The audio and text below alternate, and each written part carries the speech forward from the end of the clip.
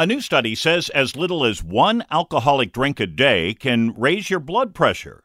Wait, one drink? Dr. Jay Chudow is a cardiologist at Montefiore Health System. This study that just came out looked at multiple other studies from the US, Korea, and Japan, and they found that even a small amount of alcohol can increase the top number in the blood pressure, the systolic blood pressure number, by a couple of points. And why is that top number, the systolic number, so important? We look at that number all the time, doctors, cardiologists, whoever you're seeing, and we use that number to come up with the risk to your health of heart attack, stroke, things like that. So we want to keep that number low. And it's not just worrisome for people with a history of high blood pressure. We'll look at that next time.